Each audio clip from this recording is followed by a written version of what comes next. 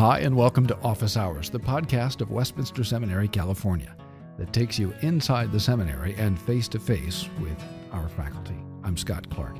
Today, I'm talking with David Van Drunen, Robert B. Strimple Professor of Systematic Theology and Ethics at Westminster Seminary, California. David is author of A Biblical Case for Natural Law and editor of Pattern of Sound Doctrine, Essays in Honor of Robert B. Strimple. His most recent book is The Law is Not of Faith, to which he contributed and which he co-edited with Westminster Seminary, California faculty members Brian Estelle and John Fesco. These titles are available through the bookstore at Westminster Seminary, California, wscal.edu/bookstore. Hi, Dave, and welcome to Office Hours. Thank you. First of all, Dave, tell us when you became Reformed. How did you come to the Reformed faith? Well, I had the advantage of being born into a Christian family and being raised in the Christian Reformed Church, and so really my upbringing was in the Reformed tradition. I was had some catechetical training in my youth and went to Christian school and in my family, so I really was born into Reformed Christianity, and certainly I've grown in that and developed in my understanding of that. But I'm very grateful that really as far back as I can remember, it was a Reformed type of Christianity that I was raised with. I can imagine someone listening to this podcast who, perhaps comes to Reformed Christianity or maybe is looking at it from the outside and they probably are wondering, what's it like to grow up as a young person, as a child in the Reformed faith? Talk about your childhood. What is it like going to church, I assume twice every Lord's Day, attending catechism classes, and going to Christian school? Tell us about that. Well, I think when it's happening, you don't necessarily know that there's anything unusual about that. You're right. I grew up going to church twice every Sunday, going to the Christian school.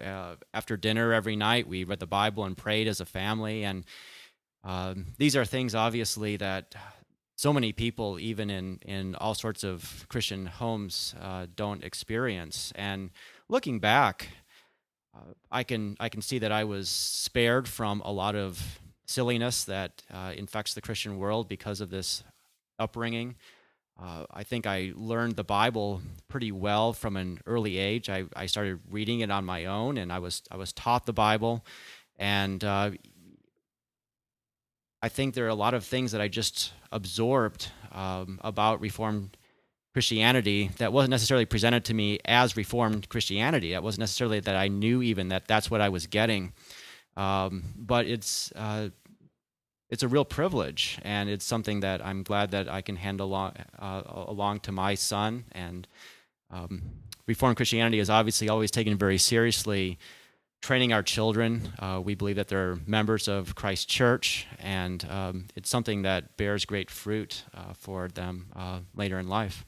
Now, David, I'm not here. When I ask this question, I'm not asking about any kind of conversion experience, but your parents and your teachers, your pastors, did they just assume that you were a Christian, or how did they talk to you about the faith as you grew up? Did they challenge you to make sure that the things that you were teaching weren't just formal, and did they challenge you to take them seriously, to appropriate them personally? Definitely. There was, I don't remember, at least on any kind of regular basis, being challenged as if I needed to convert. I was certainly treated by my parents, by pastors, by teachers in the church and the school as a believer, as one who was part of Christ Church. But there was certainly that challenge to be believing the things that I was being taught, to be walking in a consistent manner, to be reading the Scriptures, and to be praying, and all of those things were obviously very important. But they were not done in the context as if I was somehow outside the church and needed to be brought in, but really to be living in a manner that's consistent with what I already was. So you are a true child of the covenant and benefited from and received all of those benefits of the covenant of grace.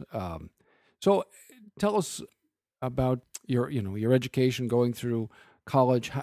and particularly I'm interested in your sense of vocation. When and how did you begin to develop a sense, hey, maybe I should go into pastoral ministry? I don't really recall anyone when I was junior high, high school, challenging me to think about the ministry, which in hindsight I think is too bad that didn't happen. And I think that doesn't happen in a lot of churches, and it's actually one concern that I have as a minister of the gospel today is to have the church do a better job to challenge its godly, intelligent young men, even when they're quite young, to be thinking about pursuing the Christian ministry. So I went off to college not even really thinking about that as a potential thing that I wanted to do with my life. There was really a confluence of events really in my first and second year of college. I went to Calvin College in Grand Rapids, Michigan, and I began in my first year getting more interested in theology than I'd ever been. I really had never been interested in reading theology. I took my Christian faith very seriously, read the Bible, but I didn't really read theology. And I started reading some theology and becoming interested in it. I don't remember exactly why it was, but I ended up reading Ned Stonehouse's biography of J. Gresham Machen. I believe it was the summer between my first and second years of college. And I had made a very good friend my first year of college who was pursuing the ministry. He was in a pre-seminary kind of program, and that got me thinking about some things. And then reading the Stonehouse biography and reading about Machen and his experience. And it was also at the time when there were some pretty significant controversies going on in the Christian Reformed Church that made me start thinking about the church and its well-being. And I think it really began for me as a concern for the church and a real interest in theology that I began thinking seriously about going to seminary after college. I think it probably for me began not so much as this great internal sense that I had to be a minister of the gospel, as to concern for the church and concern for theology became very important to me. And as time went along, as I finished college and then came to Westminster Seminary, California as a student, that sense of a call to the ministry grew, and it was affirmed by the church. So that's really the origins of how I came from really not having any sense of pursuing the ministry, really never considering it, to my interest and career really turning in that direction. It's interesting that you trace it to reading a biography. That's something I didn't know. Because I remember where I was when I read Stonehouse's biography. I was a seminary student, and I was out here, and it was gloriously warm weather in January, I think, and I was sitting on the balcony of the apartment, and I think I sat there for an entire day, maybe day and a half, and I just couldn't put it down. I mean, as a work of history, it maybe is lacking, but as a gripping narrative of a struggle for the faith, really, it is compelling. Now, were there living people as well that influenced you, that maybe as you look back, you think, maybe Pastor so-and-so set an example for me, or something else that might have put in your mind that you wanted to be a pastor, or maybe should be a pastor? I wish that I could look back and say that there was a certain pastor that sort of inspired me in that way, but looking back, I really don't think there was. I think it was really a few friends that I made in college who were also on sort of in the same position that I was, thinking about the ministry, thinking about certain things going on in the church, interested in theology, and I think it was probably more those friends that I had that sort of were the initial impetus. And then as time went on, and I began to meet and to talk to ministers and theologians about this, then there was a sense in which I came to understand what the ministry was and what it required, what sort of training it involved. But there was really, in all honesty, there was really not, for me growing up in the pew, I didn't look at Pastor X and say, wow, I want to be like him someday. That just wasn't the way that providentially, God used my early development. Sure. Now, and you have interest and had interest as a young man that maybe everyone doesn't know about you.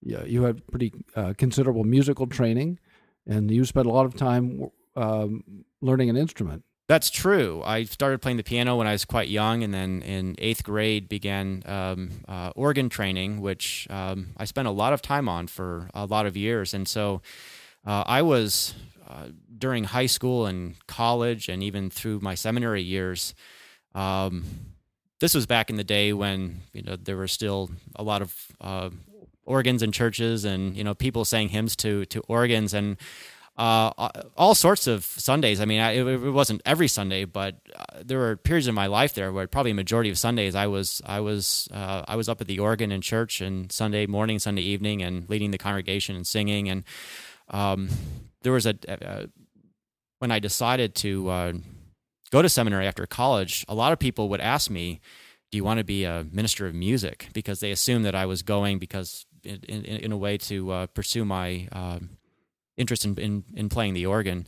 So I was up in the front of church a lot before I went to seminary or became a minister of the gospel. At least you became a little bit familiar with what the church looks like from that end of things. Well, I think that's true. It probably gave me a lot of experience being up in front of people. To this day, I really don't feel uncomfortable when I'm up in front of people talking and lecturing or teaching or preaching, and it probably was good that from a young age I was used to being up there and having people listen to me, and you realize nothing really bad would happen to you. I know there are people listening to this right now thinking my worst fear is, and studies have shown, people's worst fear is getting up in front of folks. But it's interesting you learned at an early age. It's actually nothing really horrible happens. Well, I think it probably took a little time to realize that. I can still remember one time it was a high school teacher of mine who was in a congregation where I was playing the organ, and he came up to me afterwards and he said, "I didn't notice you during the service."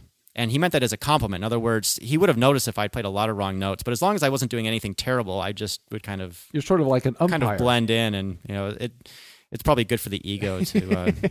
Well, it's like an umpire or a referee. If you the only time you notice them is when they do something nobody likes, and so no, that's good. Well, so you went through college, and what was your major? Mathematics. Okay, so your college training really forced you to be disciplined, to develop some, I would think, pretty rigorous study habits, and to think clearly, right, in order to that's right. earn a math degree. So that, in some ways, that's good preparation for what you're doing now. So you decided to go to seminary.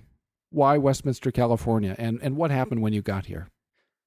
Well, I looked at a number of the standard conservative Reformed seminaries, and it's really hard looking back to remember exactly what the thought process was. I think if a few different things happened providentially, I could have ended up somewhere else. At that point in life, it was hard for me to make a lot of real discerning judgments about what the differences between seminaries would be. But I like the traditional Westminster, and this would apply to both Westminster, California, and Philadelphia. The reputation for academic excellence that the Westminster tradition had. I also like the fact that there was this concern for pastoral training here at Westminster, California. I was a member of the Christian Reformed Church, and there were several Christian Reformed professors here, which was not the case at a number of other Reformed seminaries. And so I made the decision to come out to California. I thought it was probably the best option of the ones that I had, and in a lot of ways, I couldn't have expected exactly what I found. But I had a wonderful time when I got here, and had 3 great years. Came to appreciate many of my professors. It was a time for me to be exposed to other streams of the Reformed tradition that I hadn't been brought up with. So it was really a great experience, both for me to obviously learn theology, but also to gain an appreciation for the church, and to get a sense for what what the gospel ministry is all about. What do you think the biggest change was for you going to seminary? What was it? Intellectual? Was it spiritual? Or can you distinguish the two? Well, it is really hard for me to distinguish the two, because the growth that I had intellectually, coming to have the hermeneutical, the systematic, the biblical theological categories that I was taught here as a student, to me was always very enriching spiritually. There was just it wasn't as if I had to try extra hard, or I had to do something in addition to sort of get my emotion involved with it or something. I love the studies, and to be able to see God's Word more clearly was just a very encouraging thing for me in every sense. So I would say that it was a holistically enriching experience being at the seminary, and it really made me love God's Word more and to understand it better. And that is, that's at the very center of who we're supposed to be as Christians. Scott Clark here with the third Office Hours giveaway code. The code is WSC 1980. That's WSC 1980. Be one of the first 10 people to email us at officehours@wscal.edu, and we will send you 2 free admissions to our January 2010 faculty conference, Christ, Kingdom, and Culture. Be sure to send us your name, your postal address, mention that you heard this episode, and mention the code WSC 1980 to win. Now back to our Office Hours interview. Was there a moment when you were here when you knew, all right, I have to be a pastor. This is what I'm called to do. I need to be a minister of the Word. I need to teach the Word, preach the Word. How did that happen for you while you were here? Well, I can't look back to say that there was a particular moment. I think really it was just a combination of experiences, as I mentioned in response to one of your previous questions. When I first became very interested in pursuing seminary education, it wasn't so much that I had this real sense of a calling to the ministry so much as a concern for theology and a concern for the well-being of the church. And as I was in seminary, and I began to have some opportunities to exhort, to teach Sunday school and catechism classes, I enjoyed that work. It was satisfying. It was fulfilling. There was a lot of encouragement that I received from people in the church, from ministers who were overseeing me. I had a very interesting pastoral internship the second summer that I was in seminary. That was it was with a church that had gone through a real struggle. It was the kind of internship that probably on paper it could have been a disaster, but as it turned out, there were really a lot of wonderful people in this church who really wanted to survive as a church, even though they had gone through a very difficult situation with their previous pastor. And to me, to work for 3 straight months, and there was no pastor on so you were church. I was it, and to do all the preaching and to visit most of the families in the church over that summer in their homes, and to work with some of the young people of the church. That was the kind of experience that really it did give me a sense of what the pastoral ministry was all about. And with the encouragement that I received, and I mean, there are obviously lots of challenges, but the joy of doing that work and really being, I remember preaching through Philippians that summer, and just the experience of preaching through a book of God's Word, and to be able to present that to God's people. I'm sure if I went back now, I would probably make a whole lot of critiques of my sermons that I gave then, but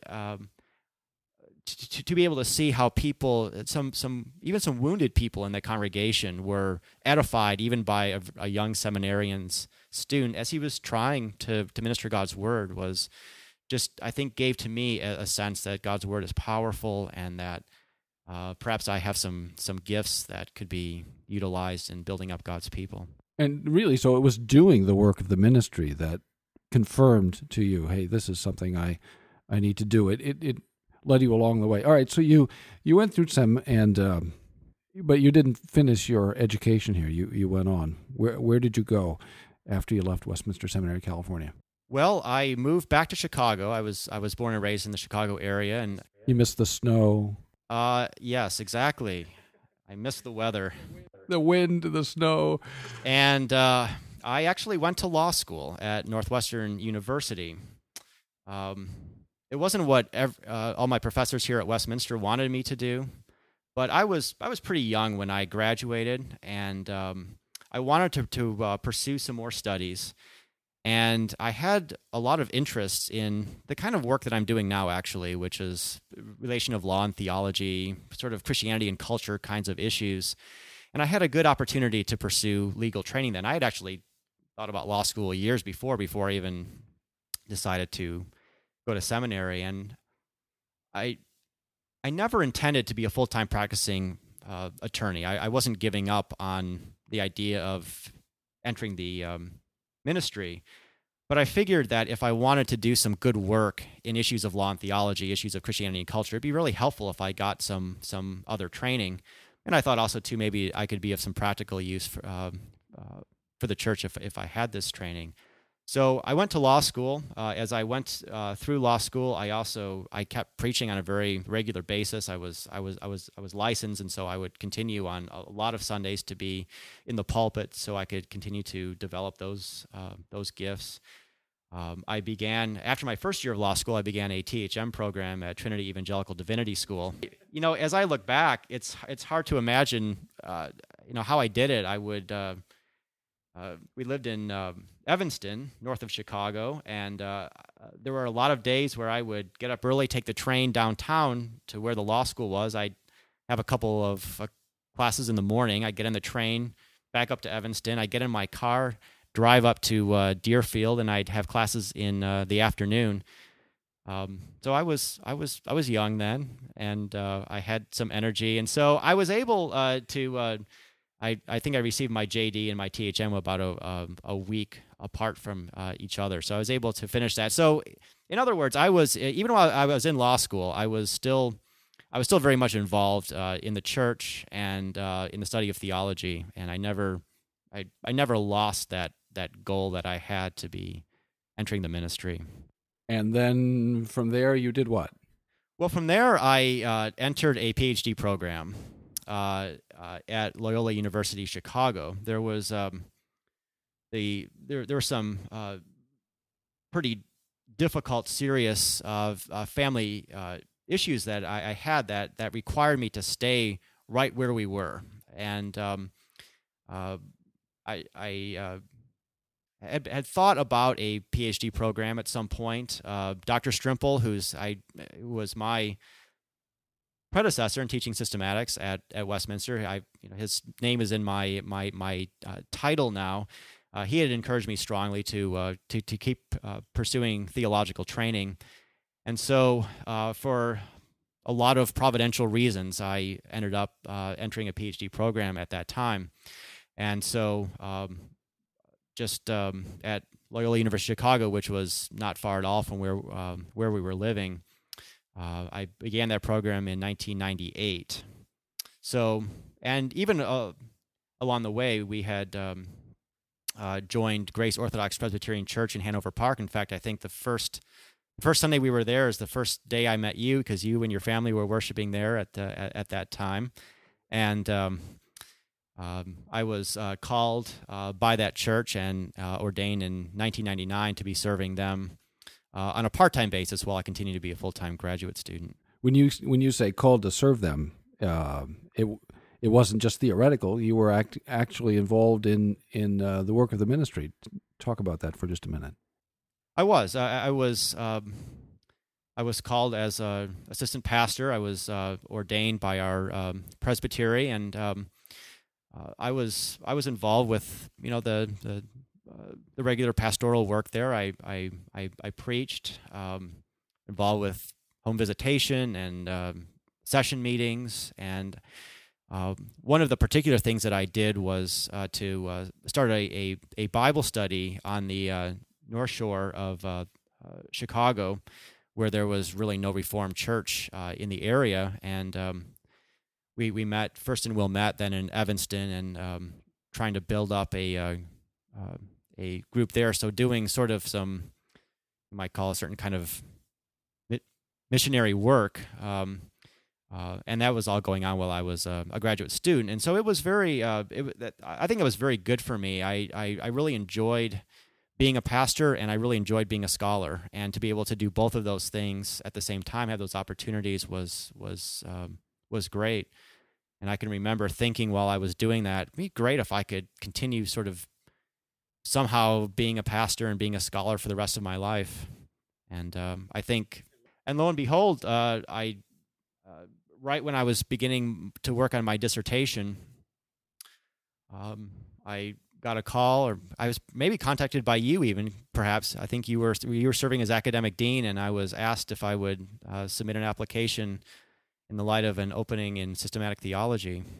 And so I did, and was hired to come out here, and I think this is the perfect kind of place to someone to be a pastor and a scholar. And you have been. I mean, since you've been here, you've been active in a local OPC church plant here in Escondido that meets on the campus of the seminary, worships in the chapel on the seminary grounds. Tell us a little bit about your current work, the kinds of things you're involved in. For example, I know you've just got back from a sabbatical, and you were in Atlanta, and I presume you were doing more than just enjoying the sunshine and eating Chick-fil-A. Yes, I was doing a little bit more than that. I guess I did go to Chick-fil-A a couple of times. Krispy Kreme? No, I'm not really a Krispy Kreme guy. I probably should have played golf a little bit more than I did. But I went to Atlanta with my family for almost 4 months while I was on sabbatical. I was a visiting fellow at the Center for the Study of Law and Religion at Emory University, and it was really a great experience. I was able to do a lot of research and a lot of writing, great library resources there. There are a number of interesting scholars there that I was able to get to know. And I think just the break from the regular routine was good, and it was a refreshing and yet very productive experience at the same time. What was the project that you were working on particularly? Well, can you say? Is it top secret or? No, it's not exactly top secret. It's as you certainly know, and as probably a lot of listeners will know, I have this longer-term project on the Reformed doctrines of natural law and the two kingdoms, and I was pursuing two future book projects on these topics. One aimed for more of a popular audience, and one more for an academic audience. So one of these books, the popular book, will be should be out in fall 2010, and the other academic book, I don't know yet when that's going to be ready to go. But there's also a historical study of the Reformed tradition on these topics that should be coming out actually later in 2009. So it's part of a larger, longer-term project that I have, and I was able to make some good progress in researching and thinking and writing about these things. All right, so these are things that people will want to be keep an eye out for at the Westminster Seminary California bookstore. They can keep an eye out, look for those titles, and when they come out, the seminary will let people know. Publisher. I hope the seminary lets people know. Yeah, the seminary will, and will. I'm sure there'll be a notice on the website, and they'll be available in the bookstore. Well, David, it's been a lot of fun to sit and talk and to remember some things and to hear some things that learn some things that I did not know, and I'm grateful for your time. Well, that's it for this edition of Office Hours. We'll be back next month for another episode. You can listen to Office Hours online or subscribe and download it to your iPod or your MP3 player. Go to wscal.edu and click on Westminster Audio. For more information about Westminster Seminary, California, please visit us online at wscal.edu or call us at 888-480-8474. That's online at wscal.edu